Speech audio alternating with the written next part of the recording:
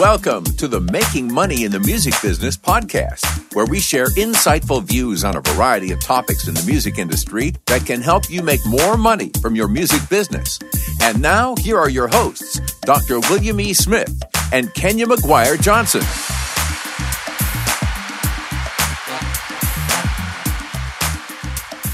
Hey, Kenya, we are back.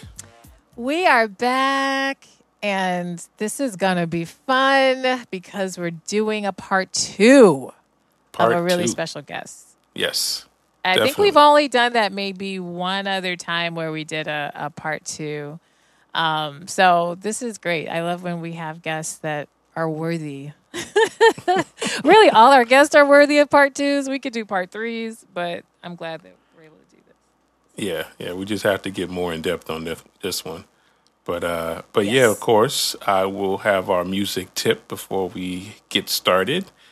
And the tip for today is it'd be a good idea. Let me put it that way. It'd be a good idea to at least take a lesson in another band member's instrument. Just one lesson.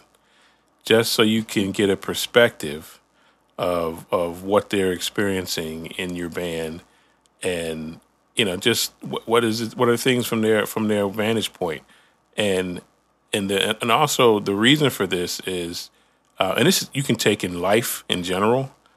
If you can see things from another person's perspective or angle, it helps you to communicate with them better, and you can sort of have. Know their challenges, know what's on their mind, and that's just a general thing. So, if you want to do that in general, not just take a lesson in an instrument, but right. Just do something, especially for people that you might be having some difficulty with, in communication. It'd be good to do something in that perspective, that angle. Yeah, which is, I think this is when you are actually formally trained in music, there's very few, you're not, when you're formally trained in any level of music, you're always forced to learn other things. Right. You're forced to either take piano if you're a singer or take another instrument or whatever. You're kind of forced in these other areas because your acumen for music has to be beyond the single craft that you do. Right. And I think a lot of times if you have not been more formally trained or have never really had actual instruction that was more formalized, then you may not understand the benefit of that. Yeah. So not to say that you got to go back to college and now go major in, I'm not saying that at all. Oh, yeah, there's lessons all over the place, yeah. Right. But do understand that there's a reason they do that. And so if you are not formally trained, what Will is saying is so critical. And not that, I know a lot of singers will say, well, I'm going to go take piano lessons because I want to be able to play.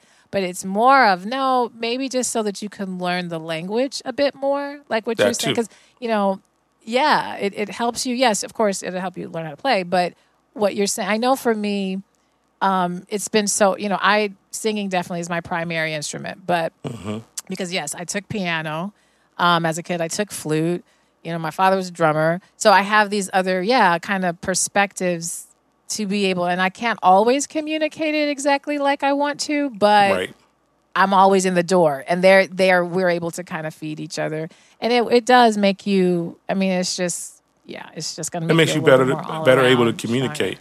Yeah, and I also would totally encourage instrumentalists to take a singing lesson, just to see what vocalists have to deal with. Vocalists all the time. Yes, Jesus. Oh my gosh! Thank you, Will.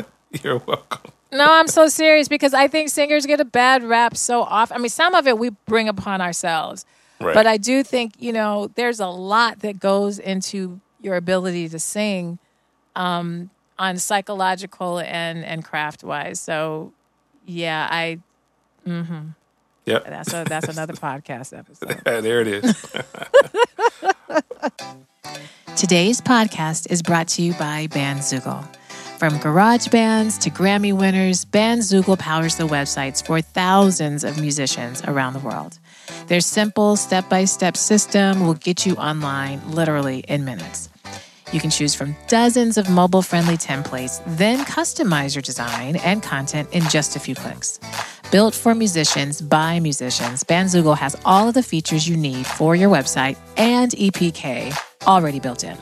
This includes tools to sell music and merch commission-free right on your website, stream your music with flexible options for music downloads, commission-free crowdfunding and fan subscription features, mailing list tools to grow your fan list and send professional newsletters, integrations to pull in content from your online services, including YouTube, Twitter, and SoundCloud, and live support from their musician-friendly team. Not 1, not 2, but 7 days a week. Bandzoogle plans start at just $8.29 per month. Yep, that's what I said, just $8.29 per month. And includes your own free custom domain name. Gotta love that. Go to bandzoogle.com to try it for free for 30 days. And be sure to use our promo code MAKINGMONEYPOD to get 15% off the first year of your subscription. That's again, MAKINGMONEYPOD to get 15% off the first year. All right. Yep. Well, since this is my homie, we'll just I'll bring her in. She's my homie too now. Well, She's my homie now too. she No, you're is, gonna go ahead and do it. But no, we're gonna bring back good friend Cynthia Biggs L to talk with us today. Hey, Cynthia. Hey, peace and love to you both. Thank you. Right back at you. Yes, it's so good to have you back, and you know your episode was really special on so many levels that we did, and I should have the number. Do you have the number of the episode, Will, in front of you? No, but I can get it in a second. Number. We got to look it up because I want to make sure reference it. So if those who are listening right now who did not hear our part 1 with Cynthia, definitely listen to that first, or like pause this for a minute, or listen to this. But no, you need to go back 109. to episode 109. Okay, episode 109. Excellent. Yeah, episode 109. So, it'll be really, really, really good for you to listen to all of this in context. But we wanted to bring you back because we just want to pick your brain more and hear more about your experiences. And Will, I don't know if you want to kind of start off with a question. I take over. One of the things that we didn't touch on last time, which I definitely wanted us to cover, was your role as a producer, and especially working with Teddy Pendergrass, and also just what from a woman's perspective, taking that role on. What are some of the things you had to deal with, but also what are some of the things that you really enjoyed? All right. Well, first of all, thank you for having me back. I'm always excited about sharing information for people in the business and up and coming music professionals. And so I wanted to thank you for that first. And that's a very good question about my role as a producer. Now, during my era, let's say during the 70s, Philadelphia International Records was basically male-dominated. And some would even go as far as to say that the industry was male-dominated. And how I got to be a producer was because of Dexter. And I remember when it was time to cut the TP album on Teddy back in 1979,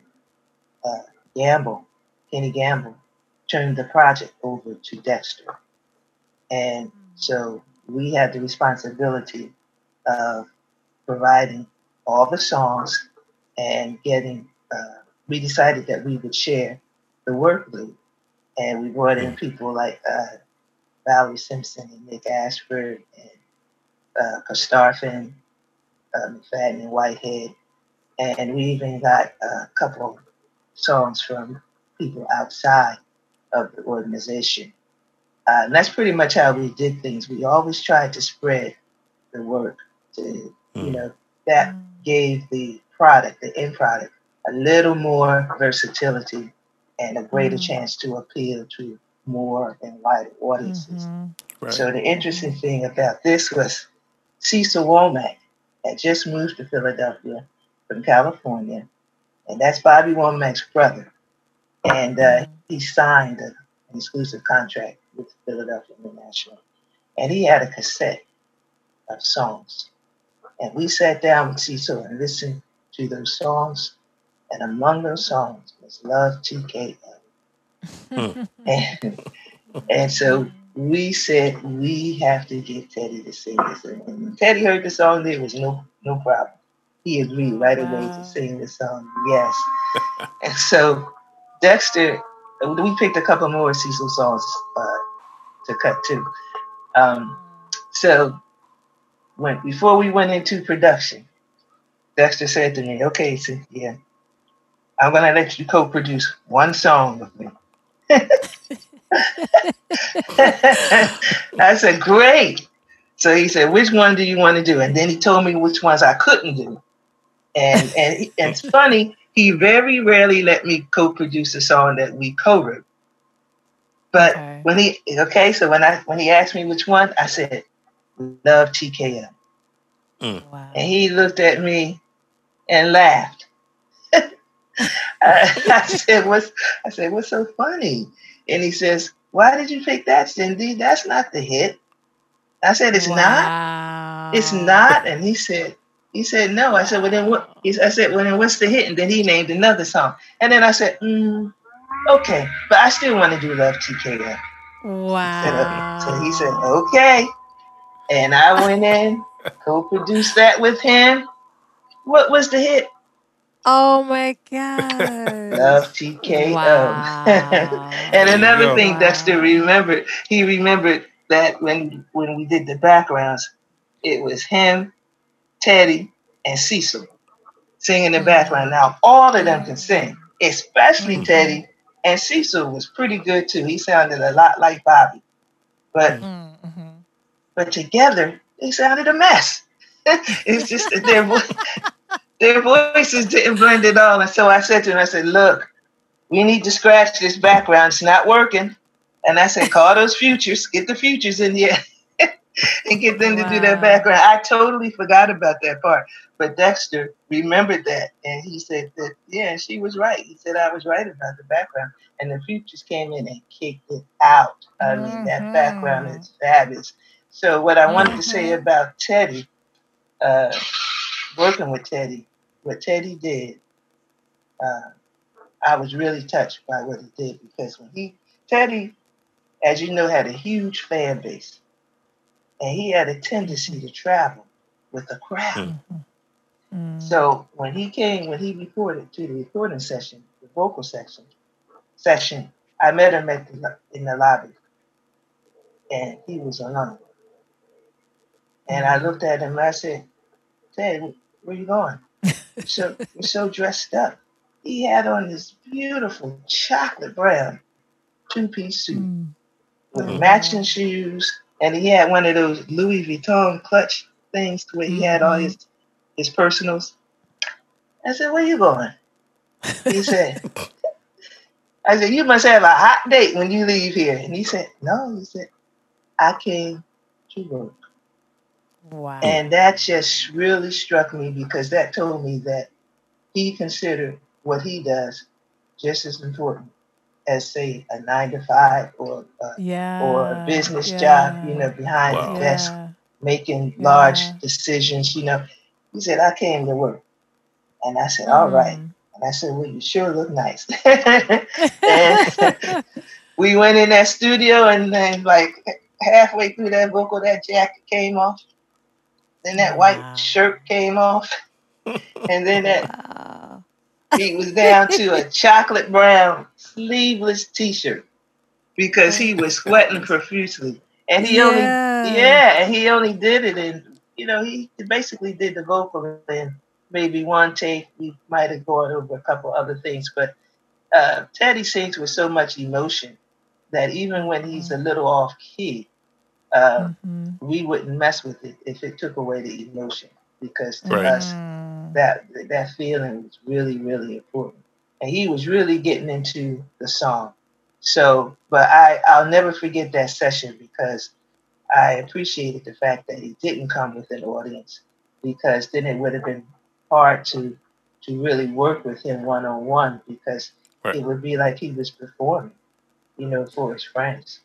And we Yeah. wanted him to just to, You have I'm said sorry. so many nuggets. I'm sorry. I don't want to interrupt, but I'm like, oh my God. I'm trying to write all my notes as you're talking, and I'm like, she's saying so many good things. What you just said, and I want the listener, we just push a pause a minute. How you just said singing with the emotion, and that by Yes. having the entourage or having other people, you start feeling like you have to perform as Yes. opposed to really getting into whatever the lyric is demanding for you emotionally. Right. And I just want Exactly. listeners to hear, my singers particularly, and producers working with singers, to appreciate when you go in this, you see how serious Teddy took this. Right. If he's dressing like that, this is a whole mindset Right. going into the studio. And Right. I just really want people, because nowadays I think there is a very different culture with that.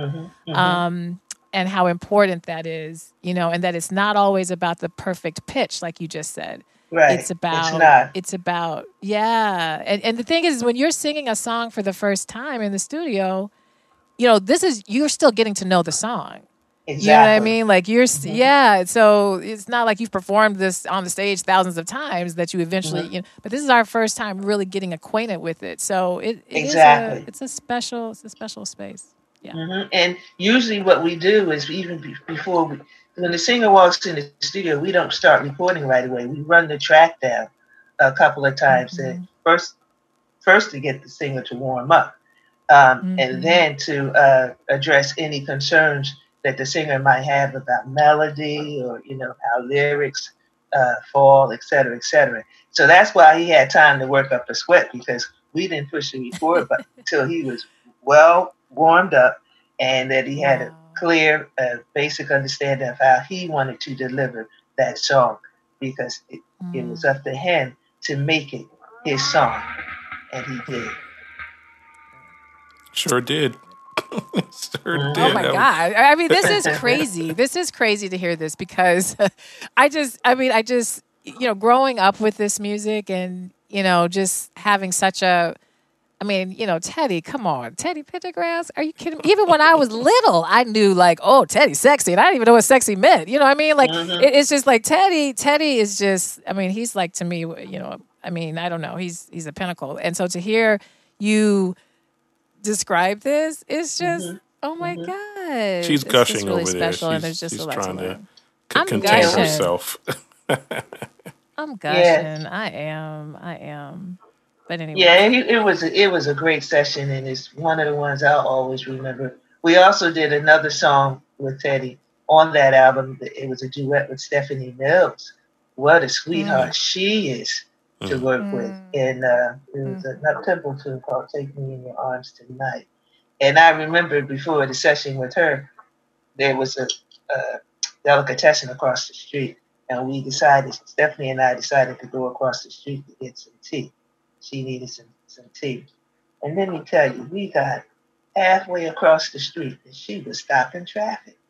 People recognized her and knew who she was, and they were calling her name. And I said, look, Stephanie, please go back in the studio. I'll get the tea. Because if somebody grabs you, I don't know if I can help you. Because that's how much attention she was getting. It was making me nervous, because I was like, suppose somebody comes and tries to grab her, because she was literally stopping traffic. So she went back in the building, and I went on and got the tea. Nobody wants me.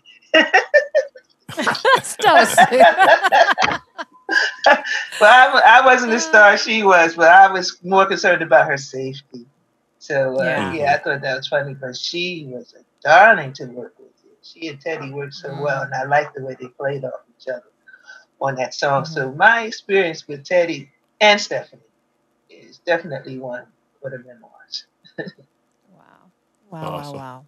Well, Yeah. Do you feel? I'm sorry, Will. Did you? I was going to ask your question. question, but you can go ahead and ask it. Okay. No. You know what my question is, Will? You can read my brain. You can read my mind. No, Yeah. I'm just kidding. I was just gonna ask if it's a preference. Like where do you songwriting versus producer? Is there a preference, and if so, why? Or is Preference for? I'm sorry. For being more in Can the you repeat role that? for being more in the role as a producer or in the role as a songwriter? I like them both, and I Yeah. continue to do both. Mm-hmm. But I'm probably more established as a songwriter because I didn't really get many opportunities to produce at Philly International because it was mostly the guys. And like I said, the only times I got to co-produce was when Dexter was kind enough to say, "Okay, I'll let you co-produce this with me," or he'll let me pick a song. But even then I was limited. But I was just so thankful and appreciative of the opportunity that I did get. Mm-hmm. What I would you actually enjoy say them both. the role of a producer is, just for those people who don't know?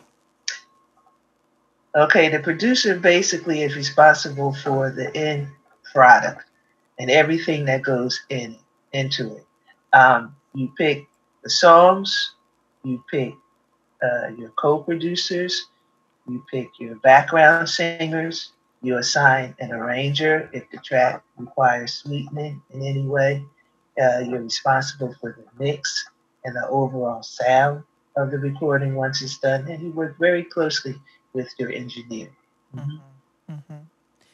Yeah, and Good. That's pretty so much it. right, it's like the overseer. Exactly. Yeah, yeah. And when you see the executive producer is usually the financier behind the project. They're not Right. necessarily, they don't necessarily have an on hands relationship to the project. They just oversee the finances of it too. Because back then we were using studio and tape. You know, fully equipped studios that use tape. We recorded on tape, and now everything is digital. But it costs so much an hour to rent a room in a studio, and that was expensive. And the engineers had to be paid. There were mixers, special mixers that were brought in for a project. They had to be paid. So a production budgets were in the hundreds of thousands of dollars. You don't really have to do that now because everything is digitized. What they call it analog, Yep. right? Yeah, exactly. Back in the It was day, analog. it was analog. Right. Yeah, it was analog. Now everything is digital. On Ampex tape. Ampex tape. Yep. So, Will, did I answer all your questions? Because you had you had things attached to it. Okay, good. I just wanted people to get make a scope of what it was that you were doing and understand. Just because people who are sort of new to the industry, they don't know what the roles are. They have an idea, and so they sort of flash around names, and they don't even know what the job entails. So, I just wanted people to have some clarity on that. Yeah, it is really, it's really important for people, from the songwriter all the way then, like what then going to the producer, then how that relationship ties into the artist. And a lot of times people, I think, also have to recognize, Teddy didn't necessarily write that song, but had to interpret that song and make it his. And I think that in itself is another art form. Is being able to sing a song that's kind of being presented to you and still give it yourself, as opposed to just singing like at a wedding. You know what I mean? Like there's a difference, and I think artists have to recognize that. If you are because I get a lot of artists who will say, well, I'm gigging here, I'm gigging there, I'm gigging there, and then they struggle when it's time to do their own projects. And because there's a different mindset that has to happen, and it's a whole different kind of art, to doing that. And even when you talked about Patti LaBelle not really feeling the song that you had written. Right. And she still, though, I mean, you wouldn't know that. I mean, she still had to Right. make the song. Right. Yeah. Yeah. See, when she went in, we knew she didn't like the song from the outset And the because of song is her If Only first You. reaction. Yeah, If If Only You only Knew. you knew. Yeah, I just want to make people, in case people didn't hear episode Mhm. 109. But yeah, go ahead. Right. And so, but when we got her in the studio, like you said, you would never know she did not like the song because when she sang it, she put everything into it. Mm-hmm. And that's the kind of professionalism that we had the benefit of in working with these great artists, under Philadelphia International. Teddy was so professional the night we did the vocal to Love TKM. And the same with Patty when she did it only you knew.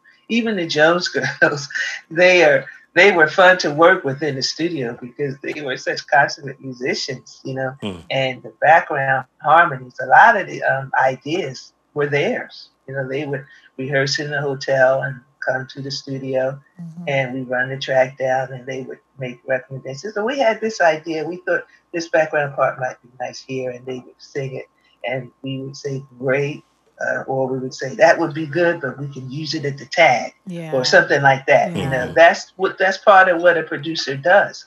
They have to make judgments and decisions like that.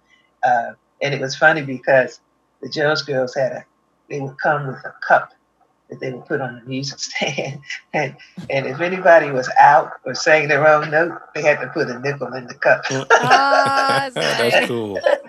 Yeah, That's cool. and I'm not going to tell you who put the most nickels in there, but I would laugh. And the interesting thing was Valerie of the Jones Girls, the youngest one. She had near perfect pitch. She could tell. She could tell right away when somebody was out. She would say, "Oh, Brenda, you're flat. Well, Shirley, you're sharp." And they would correct it. She was really a prize to have among them.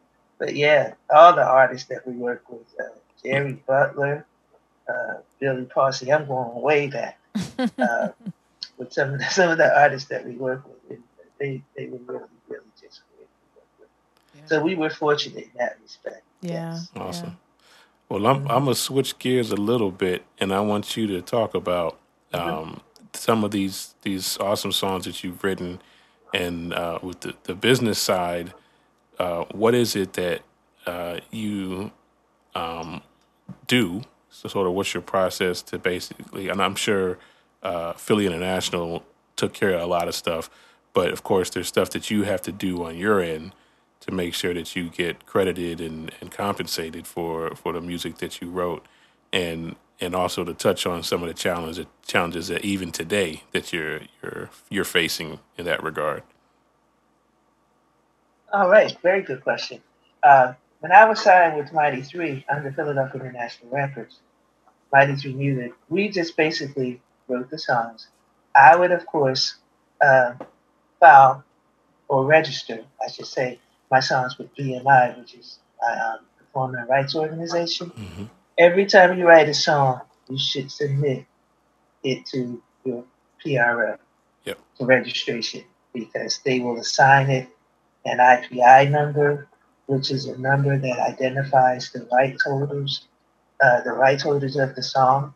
And so if anybody's looking for that song, they can go into the BMI database or the ASCAP database or whatever PRO you belong to, and they can get all the information that they need about the song. Because some people are looking to license it for use, et cetera, et cetera. Mm-hmm. So I would always take care of that for everything that I wrote and things that I wrote with Dexter, my writing partner at the time. And then Philly International would create a Mighty 3 would create what they call the basic songwriters contract, which is the grant. And it's an agreement, and it has everything on there about the song, the percentage breakdowns, etc. And they file that, so you don't have to do that. And they also have the responsibility of copywriting that song on your behalf, right? Mm-hmm. Now, I always took care of the PRO registrations.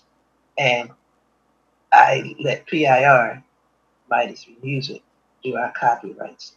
But once the contract ended with Mighty Three, I copyrighted everything myself. And I say that because that is very, very important. If you write a song and somebody else ends up recording it and claiming it as theirs, I don't even think you can go into a court of law to sue them if you don't have the copyright registered in the copyright office. Okay, so that's very, very important. That's part of your protection is the copyright those songs. And about I'd say back around 2010, 2011, it was floating around on the internet that there was a period, we were coming upon a certain period when any songs that you wrote from 1978 up, going up, you could reclaim any rights that might have been taken from you for those works. Okay, I don't even remember how I stumbled across the information, but believe me, I stumbled across it. And when I thought of it, when I saw it, I thought of all the songs that I had written under Mighty Three where the publishing was taken from me before I even knew what publishing was. And so this was an opportunity for me to get those songs back. And I was able to hire someone out of New York. I happened to see a letter that she wrote on behalf of some other writers that she was representing. Somehow it was posted on the internet, and that's how I got in touch with her. And I paid thousands of dollars to get her to write those termination notices for us. And then all of a sudden I noticed something went wrong. And it seemed like the notices, our efforts were being thwarted in some way. So I decided to end that relationship. And what I did was just study what she did and emulated what she did. And I was able to get the registrations through for the rest of the catalog. And when I was talking to other songwriters from my camp at Mighty Three PIR, a lot of them didn't even file their own BMI registrations. Wow. And I was like, wow, why would you not do that? That's for your own security. And you shouldn't really delegate everything. Nope. Just for someone else to do. Some things it's just better for you to do yourself, just for your own peace of mind, if nothing else. Yeah. So I was really surprised. And then I found out that I was one of the only few people who had all or mostly all of those songwriter agreements. And in order for you to get your rights back, you need to have that grant. And some of them went through without the grant, but for the most part, you should have them. And these are the things that I was doing while I was a writer at Mighty Three, saving things, keeping a file of things. And I ended up making copies for people who wrote songs with me who didn't have their songwriter contracts, and I did. So, I wanted them to have them. I mean, it's part of their record. They should have them. And Mighty Three did give us copies. So they couldn't say that they never got a copy because they gave us copies of everything. You just had to put them away and store them for safekeeping. And then when Mighty Three sold that whole catalog in 1990, a lot of people were just lost because they didn't have those songwriter contracts. So I was able to get my share of the rights. Like, for instance, If Only You Knew has 3 writers on it. So I have a 1/3 interest. And I was able to get my 1/3 interest back as of 2018. And you had a deadline because you have to give them, whoever's holding the rights to that work, you have to give them a two-year window, okay? A notice, to let them know 2 years ahead of time that you're reclaiming those rights. And I think I squeezed one in at the very last second because we wrote a song called Deep Inside of Me by the Future Stair Group out of Philly. And that contract was dated, I think it was 2011. Okay. No, it was scheduled to terminate 2013. So I think I overnighted the termination notice because I was exactly 2 years away from terminating if I wanted the rights back. So that was 2011 when I sent it off. So that was the first song where I recaptured the rights because that happened in 2013. And then in 2014, it was The Sweetest Pain. I finally got that back. And then Hurry Up This Way Again followed. And it just, because Patty's song was not released until 1983. The termination date would not be until 2018 because I think it's 5 years or something from the date of creation or the date of publication, whichever came first. I think that's how that worked. But I was happy that just by chance, I think it was by the grace of God that I stumbled across that information and I was able to, get those rights back. So what I do now is I get more producing action going because I produce a lot of my songs that I write now. And I was very fortunate to have access to great singers who didn't mind doing demos for you, like Sharon Bryant from Atlantic Star. What a voice she has! I love me some Sharon Bryant. Oh my goodness! I think she's right there with Aretha as far as a natural resource, because her voice is incredible. And she can do so many things with it. I mean, she could portray different character voices with her voice. I loved working with her. She didn't mind doing demos with me and Shirley Jones from the Jones Girls. So I actually had really professional singers working with me, and I would really strongly recommend that anybody that's looking to do this, is to build a network of great singers that will sing and do your demos for you, because you know what's happening now. A lot of those demos are so good compared to I compared them to what's out now, and I said these demos sound just as good as things that we hear on the radio and whatever now. And I'm putting those songs out now just like they are, and because they don't really sound like demos, they sound like finished product. And then when you got professional singers like Sharon and Shirley, then I'm trying to think of some other singers. I have a lot of local singers who are in the gospel field. And you go to your church and get your singers, singers out of your choir, to sing your demos for you. You'd be surprised how great that will come out. But Philly is just loaded with a lot of unsung singers that really deserve to be recognized because they are such great talents. So I did have that. I don't put a lot out on Sharon, just out of respect for her as an artist. If I don't have her permission up front, to do that. I tried that once before with the Overseas Project, and it didn't go well, not because of Sharon, but because the record company didn't do everything that they were supposed to do.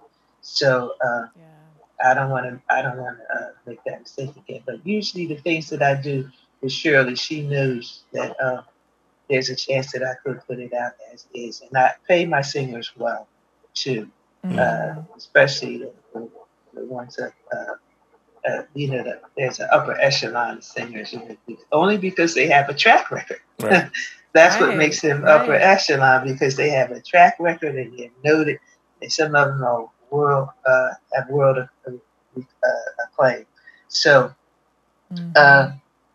usually when that happens, first of all, I pay them well. Like I'll fly Shirley up from where she is, and she'll come and stay with me a couple of days, and we'll go to the studio. It's great. It's great fun. But these are some of the things that I do that I wanted to share. Number one, always copyright your work, and don't be afraid to step out. And if you can't get anybody to cover your song or to do the song for you, there are many, many independent opportunities out there now. I recently joined an online distributor, and I upload my work, the lyrics, cover art, which a lot of it I do anyway. It saves me money, when I can do the cover art myself. And I submit it. And the online stores, believe it or not, they have certain procedures that you have to follow before they will even accept your songs. So if your demo quality is not good or your song quality is not good, you'll get a reject on that. And they give you opportunities to adjust, make adjustments. So that's not a problem. If the cover art is problematic, they'll ask you to make that correction. And if you don't list the lyrics a certain way, they ask you to correct that. But once they accept the song, I just bought one of my songs on Amazon the other day. Awesome. That I didn't even know was on Amazon, but that online distributor would do that for you. So there are a lot of things you can do to help yourself just to get you out there. And then there's this online radio station, iHeartRadio. Yeah. That's an opportunity for people to hear your songs because they'll play your songs. And I think they're also available for download on iHeartRadio. And there are also music libraries that will accept songs that they will shop, for placement in movies and film. Yeah, so we're going to get some coverage on a lot of those topics, in our upcoming episodes. Mm-hmm. But yeah, this has been awesome. I know our time is like about to get cut, so that's why I'm jumping in. I wanted to basically give a couple things for folks to understand. Mighty 3 Music is the publishing company, correct? Yes. That's the publishing company for Philadelphia International Records. Yeah, I wanted people to get that. And when she says PIR, that's Philadelphia International Records for those who aren't hip. So, but yeah, this has been awesome. We probably could go for number 3. We need to just do a conference. We need to do like a special. We want to do some live events, but anyway, before our clock runs out, I've got to just say again a really massive thank you, Cynthia. Like there was just so much that you just shared in the business side of this, which is why we primarily do this podcast. It's really for people to understand, even you at the high level, of professionalism you're at, is still those challenges and the things you have to do, to make sure it works. And so, just really important, you guys. We'll have to do like a debrief episode, because I wrote down a bunch of notes so that I could be able to kind of walk people through. Because you said so many things that people as independent artists today have to do if they want their stuff to get paid. So right, oh yeah. All right, Will. Thank you. Wrap it. Yeah. Well, thanks again. Thank you for the opportunity. This is a great platform, and I encourage you to please keep it going. So much to be learned. Definitely. Yes, I wish you all the best with this. This is great. Awesome. Thank you. All right. We'll talk to y'all next week. See you later. Okay, we'll be back next week. Take care. Bye. Thank you for listening, and we hope you enjoyed this podcast episode. If you would like to join our new artist development program, the 3MB Club, please contact us via email at 3mbpodcast@gmail.com. Please subscribe to our podcast on your podcast player and leave us a rating and review. Also, please leave us a comment on our Facebook or Instagram page. And if you would like to contact us about a specific topic, you can email us at 3mbpodcast@gmail.com.